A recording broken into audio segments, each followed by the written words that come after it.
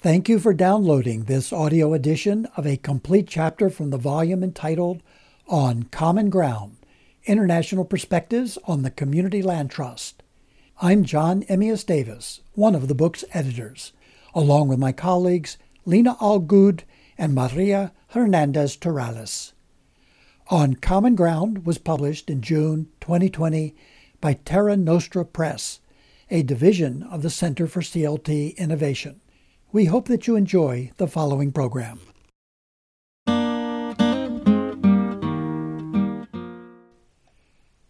Chapter 26, Better Together, the Challenging Transformative Complexity of Community, Land, and Trust.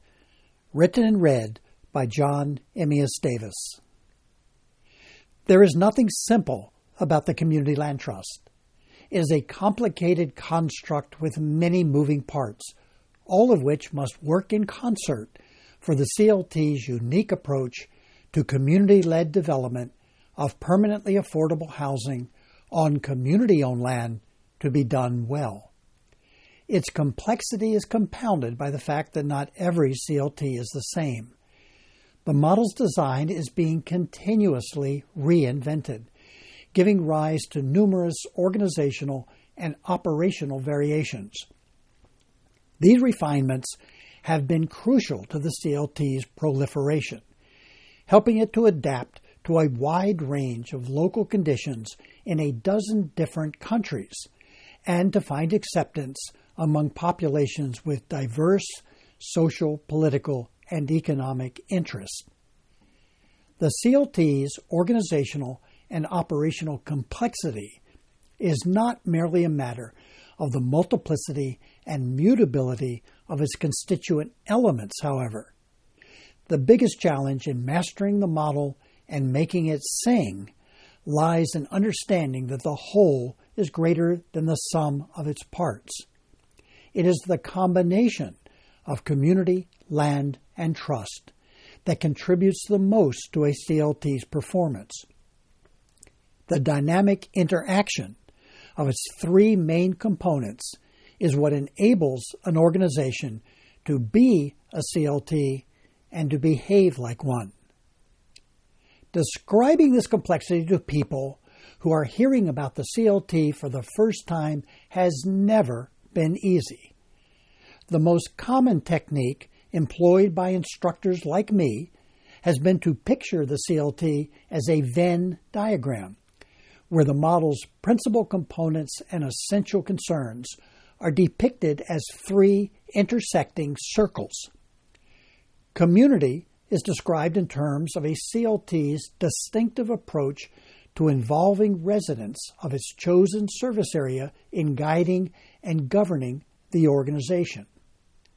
Land is described in terms of the organization's distinctive approach to holding land forever. Acreage that is scattered throughout a CLT service area and conveyed via long-term ground leases to the owners of residential or commercial buildings. Trust is described in terms of a CLT's distinctive approach to the long-term stewardship of lands and buildings entrusted into its care, an operational priority that plays out in the programs of most CLTs through policies and procedures designed to preserve the affordability, quality, and security of heavily subsidized, privately owned housing.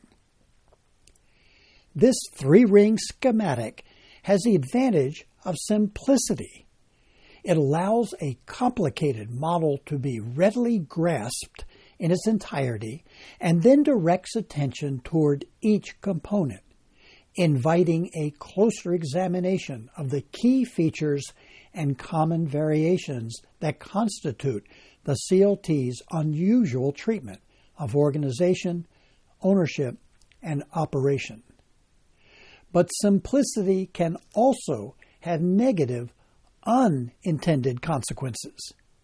Indeed, I have come to suspect that our go-to image for illustrating and discussing what is widely known in the United States as the classic CLT may be inadequate at best and harmful at worst. It obscures too many of the complex interactions that invigorate the model. It overlooks too often the transformative potential of such complexity as a CLT goes about its virtuous business of rebuilding a place of residence by restructuring the twin pillars of property and power. Simplification is not only a problem for pedagogy, but for practice as well. How a CLT is depicted has an effect on how it is implemented. Our attempt to cope with the model's messiness by stuffing it into 3 tidy circles on a static diagram means that we spend most of our time investigating the contents of each circle, while frequently failing to relate one circle to another. When that happens, when the interactions among the model's components are overlooked, we accidentally suggest that any one of them may be safely removed without damaging the whole. After all, if organization, ownership, and operation can be separately examined, they can be separately implemented, perhaps even discarded, or so it would seem. This occurs with distressing frequency in everyday practice. For example, a city government or non-governmental organization may endorse a CLT's operational commitment to the lasting affordability of publicly subsidized, privately owned housing, while also embracing ground leasing as the most effective strategy for implementing and administering a stewardship regime. But the prospect of including a neighborhood's residents in planning a CLT's projects, in shaping its policies, and participating in its governance is considered an arduous, time-consuming annoyance. So this troublesome component is deleted from the start or diluted along the way. Another frequent occurrence. An NGO may behave like a CLT organizationally and operationally, engaging local residents in the guidance and governance of its activities, while also providing a full complement of stewardship services. But the organization's leaders or funders decide to dispense with community ownership of the underlying land. Developing and financing affordable housing on leased land is deemed too difficult to do. So the CLT's bedrock commitment to owning land on behalf of a place-based community and never reselling it is set aside. This propensity for pruning cannot be attributed solely to the imagery that is commonly used in introducing the CLT. But when practitioners or funders who profess to support community land trust do not hesitate in removing one or two of the model's main components for the sake of convenience, sawing off branches that have historically defined the CLT, it is fair to ask whether some of the blame for bestowing a license to lop should be assigned to the manner in which the model is described.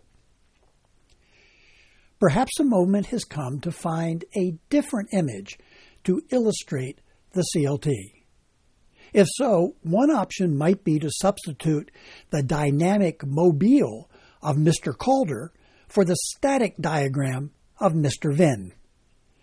I've been wondering of late whether it might be helpful, in other words, to portray the CLT as something akin to one of Alexander Calder's kinetic creations, a suspended apparatus that is finely balanced to turn freely in the breeze while remaining stably in place. Community would constitute one of the crosspieces from which a variety of organizational configurations were hung. Land would be the second, balancing various interests of ownership. Trust would be the third, an operational strut to which were attached the multicolored duties of stewardship, each festooned with weights and counterweights all their own.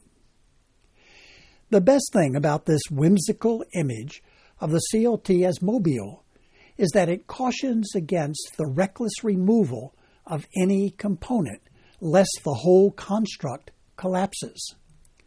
It also accepts as ordinary the real-world tensions that are intrinsic to community development. The artistry inherent in the construction of a mobile, like the artistry inherent in designing, constructing, and managing a CLT, lies in making a virtue out of necessity. Rather than pretending that interests are not in competition, and sometimes in conflict, the tensions that exist among various groups who share the same territory become the raw material for a creative endeavor that has as its greatest challenge and highest accomplishment a mastery of balance. A friend of Alexander Calder's, Saul Steinberg, once said of Calder that he was, quote, a particular American type, the dogged tinkerer. We saw in him the face of a man who is always working on a perpetual motion machine, which he then sends to the patent office. End of quote. Mirrored in the image of the CLT as mobile, we find the faces of inventive practitioners engaged in a similar project. They are dogged tinkerers all, even if many of them are not American, as the model spreads to other countries. They are artistic realists who accept the challenge of finding the practical fulcrum at every point in a CLT's design. By their hands, the weighty concerns of community, land, and trust are adapted to the windy conditions within their own communities and kept stably, durably in balance. Such a balancing act doesn't happen by itself. The CLT is a rather elegant model of community development, displaying a remarkable degree of adaptability and resiliency across a range of conditions. But it depends upon talented people to put it in place and to keep it aloft. Agency is as important as structure in fashioning and maintaining this perpetual motion machine. There are artists behind the art. Much as I like this metaphor for describing how a CLT is built and behaves, however, I'm not quite ready to abandon the three-ring diagram that has long been used in trainings to depict the classic CLT. Yes, that familiar schematic has made it harder to appreciate the carefully balanced complexity of the model as a whole. Yes, it has made it easier to prune the model beyond recognition. But the fault lies less in Mr. Venn than in ourselves. Instead of substituting one metaphor for another, a more reasonable course of action would be for us to make better use of the imagery already in hand. We are not mistaken in picturing the CLT as a trio of interlocking circles, nor are we misguided in taking the time to understand separately and thoroughly the internal workings of the model's main components. Where we go wrong, I believe, is devoting too little attention to the spaces where the circles overlap. As a result, we tend to overlook the dynamic interaction of organization, ownership, and operation, and the delicate balance that must exist among them for a CLT to prosper. These interactions are seldom discussed, rarely studied, and poorly understood. Such neglect is a major blunder because the synergies produced by these interactions are what enable a CLT to perform to its highest potential.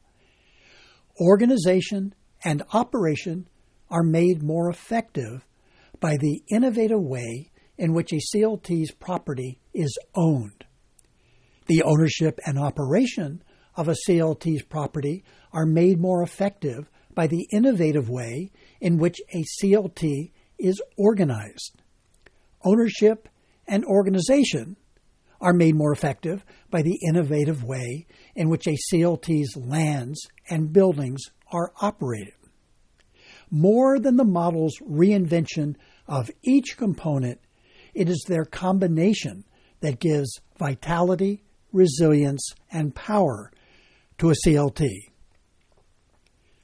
Why go to all the trouble of identifying these interactions? What advantages would advocates and practitioners derive from a deeper understanding of the mutually reinforcing relationships among a CLT's main components? To my mind, they would possess a new set of tools for making their case. They would have at their fingertips a more compelling rationale for upholding the integrity of the CLT, which might stiffen their resolve in resisting the model's dismemberment. They would also have in hand a more robust measure for evaluating the model's performance, gauging when a CLT is working well and when it is not, providing them too with a finely calibrated scale for weighing whether a proposed adjustment to one of the model's main components is likely to preserve or disrupt the balance on which a CLT depends. A few additional remarks about this balancing act. The particular genius of practitioners who are charged with implementing this unusual model of tenure, as suggested earlier, is their artistry in managing property-based interests that often compete and sometimes conflict. CLT practitioners neither wish away these pesky tensions nor regard their persistence as a sign of failure.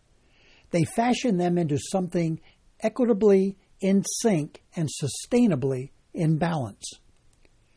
Within the CLT's two-party structure of ownership, the ground lease is designed to balance the competing interests of the nonprofit landowner and those of the owners of any buildings located on the nonprofit's land. Within the CLT's organizational structure, the two-part membership and three-part board are designed to balance the competing interests of the people who live on the nonprofit's lands and the neighbors who live around them.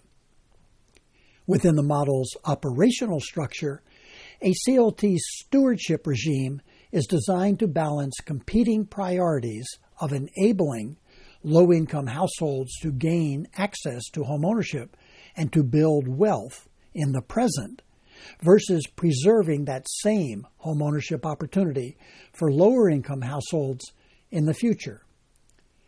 These difficult and daunting acts of balance are on daily display within the three-ring circus of a CLT. They capture our attention and win our applause.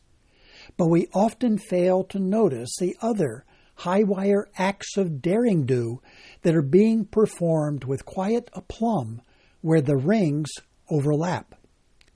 Here, too, CLT practitioners must skillfully balance competing interests and concerns. There is an inherent tension, for instance, between the roles of CLT as developer and CLT as organizer. A CLT that tilts too heavily toward the former, giving too little weight to building a base of support within its service area, is unlikely to have the political clout to compete for land and money from its local government. It is unlikely to possess the legitimacy and loyalty that enables an organization like a CLT to surmount not in my backyard opposition to its projects and to build local support for its unfamiliar form of tenure. Conversely, a CLT that tilts too heavily the other way giving too much weight to every objection that might be raised by a vocal minority within its own service area or within its own membership, is likely to stumble in striving to acquire land, to assemble capital, and to develop affordable housing. Every CLT is forced to find a point of equilibrium, in other words, between building a substantial portfolio and cultivating an engaged constituency, maintaining a delicate balance between ownership and organization. Another example, a community land trust that becomes too heavy-handed in carrying out its operational duties of stewardship can steadily undermine the marriage of convenience that must be maintained with the individuals and organizations that use its land. An imbalance in this pivotal relationship can increase the organization's cost, requiring constant intervention by the CLT to ensure that homes on its land are kept affordable, that buildings are kept in good repair, and that mortgages are paid. Conversely, a CLT that operates with too little oversight runs the risk of failing to fulfill its operational commitment to preserving the affordability, condition, and security of housing and other buildings entrusted into its care. There is a delicate balance between operation and organization.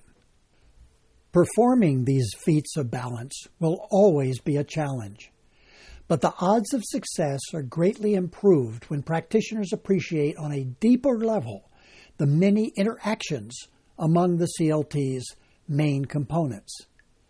There is a certain irony here.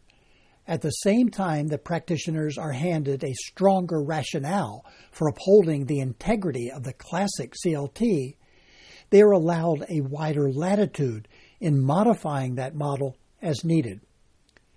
They are able to weigh with greater precision any proposed adjustments, watching closely to make sure their well-intentioned tinkering with the internal workings of organization, ownership, or operation does not throw their carefully designed construct completely out of whack.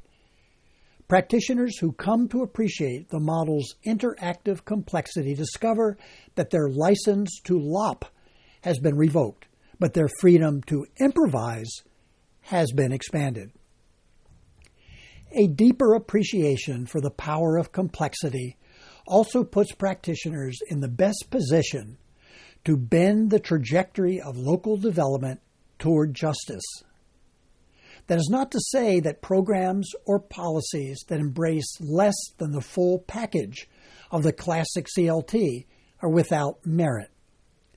By itself, a community's ownership of land provides a platform for protecting access to goods, services, and homes for lower-income residents who might otherwise be extruded or excluded from a neighborhood.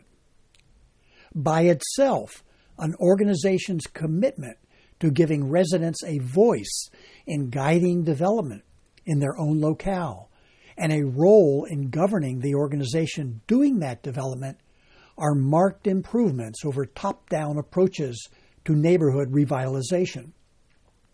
By itself, an operational commitment to the lasting affordability of housing, secured through a watchful stewardship regime, is a vast improvement over policies and programs that allow affordably priced homes produced through public dollars or private donations to leak away. Each reinvention of organization, ownership, and operation has value. Each helps to make place-based development more equitable in the short run and more sustainable over time. But 2 components are better than 1, and 3 are best. The transformative potential of a CLT is greatest when every part of this complex composition is present, and performed in harmony with the others. At the risk of trotting out one metaphor too many, let me end with a story that predates my personal involvement with Community Land Trust. Nearly 50 years ago, I spent summers in the mountains of southern Appalachia doing community organizing as a member of a project called the Student Health Coalition. One of my fellow organizers, who is eager to immerse himself in Appalachian culture, managed to persuade a retired coal miner to give him weekly lessons in playing the country fiddle. My friend was a quick study in mastering the instrument's fingering because he already played the guitar. He had a harder time making the fiddle sing, however, as he sawed clumsily across the strings. Exasperated by his pupil's lack of progress, the gray-haired fiddler would interrupt their sessions again and again with the same admonishment. "Charles, any damn fool can figure out where to put his fingers. The music is in the bow, boy. The music is in the bow." Faced with the challenge of teaching people to play an instrument as demanding as the CLT, I am frequently reminded of the old fiddler's advice. Whether introducing the model to a new audience or bringing the model to a new venue, the first lessons must always be focused on getting the fingering right within the separate spheres of ownership, organization, and operation. A novice must have a basic command of each component before tackling more difficult exercises. But that will never be enough to coax a compelling tune from a CLT. Any damn fool can figure out where to put his or her fingers, sliding along the taut strings of organization, ownership, and operation. Mastery of the model only comes when they are played in combination. It is here, among the complex harmonies of community, land, and trust, that a song of transformation is most likely to be heard in the places people call home. The music is in the spaces, boys and girls. The music is in the spaces.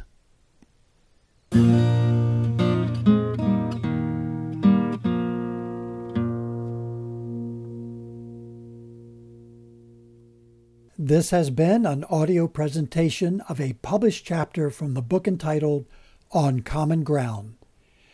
To order the entire volume of 26 essays, authored by scholars and practitioners from a dozen different countries, or to learn more about the International Community Land Trust movement, please visit the website of the Center for CLT Innovation.